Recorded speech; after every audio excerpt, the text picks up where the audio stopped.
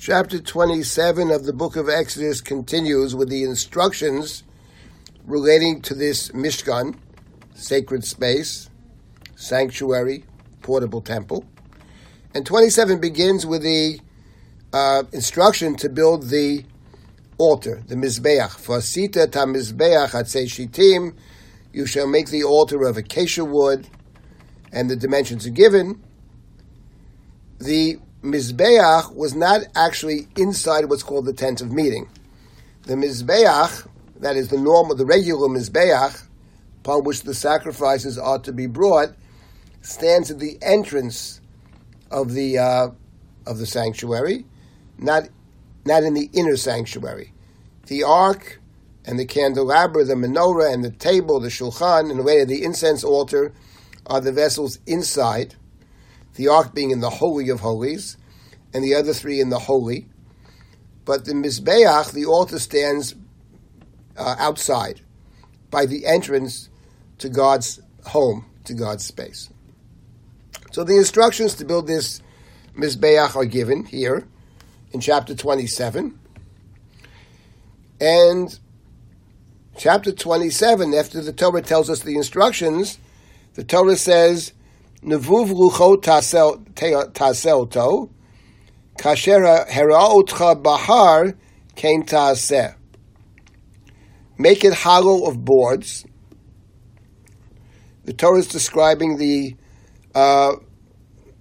altar.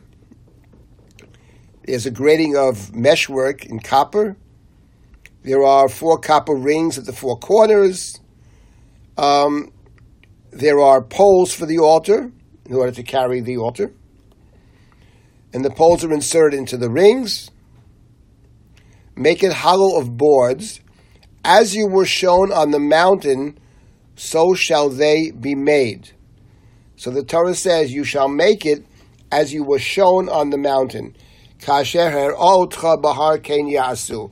Now this expression, to construct the tabernacle the way you were shown on the mountain, appears not only in chapter 27, verse number 8, we have it elsewhere as well. For example, in terms of the various planks, the boards and the planks, in chapter 26, verse number 30, V'akemot et hamishkan kemishpato, asher horeita bahar, set up the tabernacle according to the manner of it that you were shown on the mountain.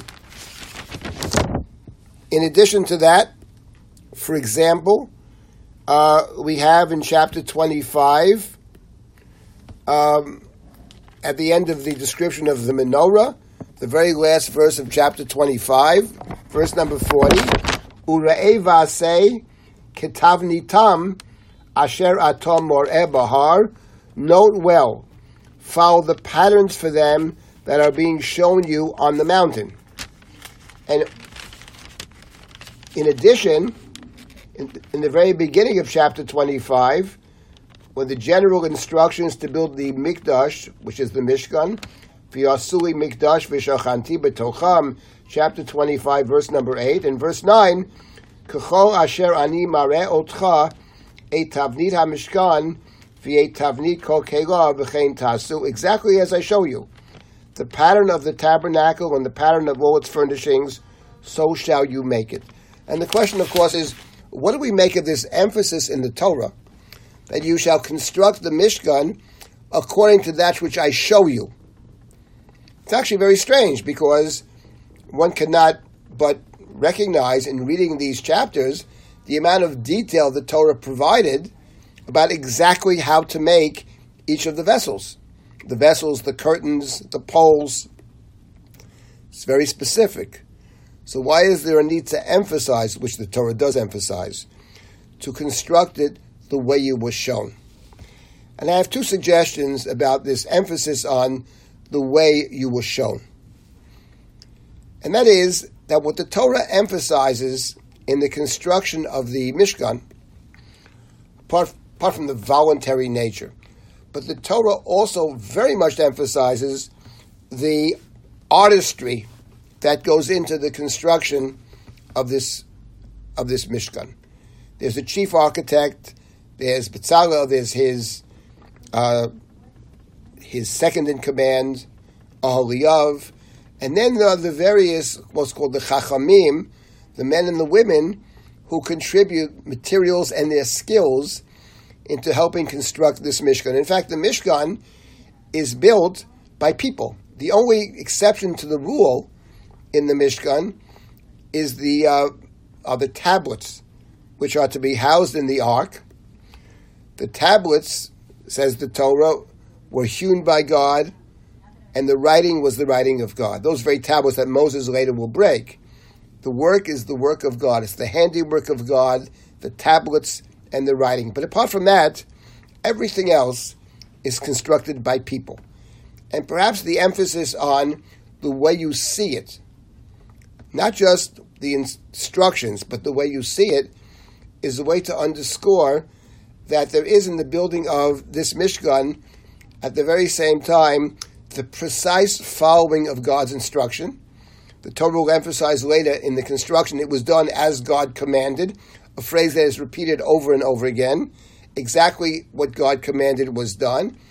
At the same time, the Torah leaves open the possibility for human ingenuity, for human artistry. The Mishkan is a place not just of simply following instructions, but the Mishkan is a place in which human creativity, artistry, song, they're found in the Mishkan.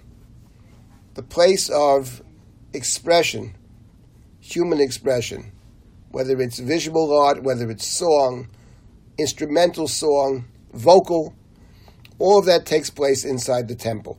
So the Torah, in emphasizing not just follow instructions, but as you perceived it, atom mar'eh, that's one way to understand the emphasis in the Torah on as you saw it. But actually, there is something else, I believe, that the Torah is getting at when the Torah has God saying to Moshe, do as you saw it.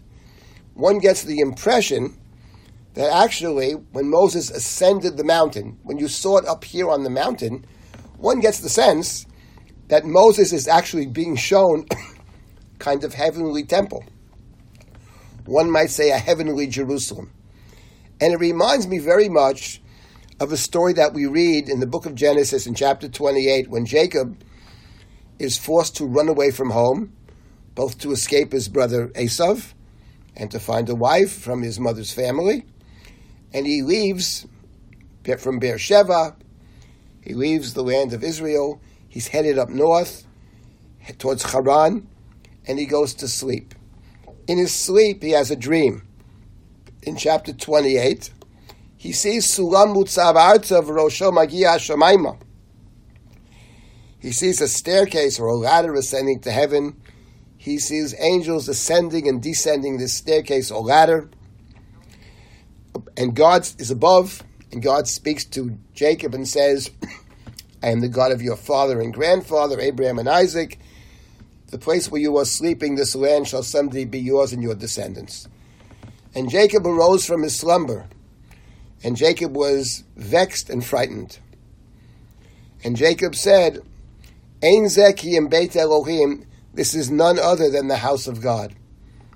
By this he meant that the ladder or staircase, Jacob understood, was the entry point for God's messengers, God's angels, to ascend and descend. And then Jacob constructs his own pillar, and Jacob says in chapter 28, God, if you take care of me in exile, you clothe me, you feed me, you bring me back in peace. This rock which I set up as a pillar, Yehiyeh Beit Elohim, shall be the house of God. So what is Jacob saying? Jacob is saying, oh God, I have slept in a place which is opposite of, below your house, your heavenly temple. You have a heavenly temple. I see your angels ascending and descending, leaving your heavenly temple to the earth and going back up to the heavenly temple. I'm not going to build a heavenly temple. That's not my realm. But if you take care of me, I will build you a temple on earth, opposite of the heavenly temple, the heavenly Jerusalem. There has to be an earthly Jerusalem. And Jacob is the one who promises to build, if given the opportunity, God's house on earth, God's temple on earth, God's sanctuary on earth. And perhaps that's what the Torah hints at the end of the book of Exodus, when God says to Moshe, Moshe, tell the people to build me a temple on earth. Just as I have a temple up here on top of the mountain, that I'm showing you my temple. Moses is being shown a heavenly temple. The earthly temple is a mirror of, or should be a mirror of, the heavenly temple. But the earthly temple is not in heaven. Lo b'shamayim. The temple we construct is a temple on earth.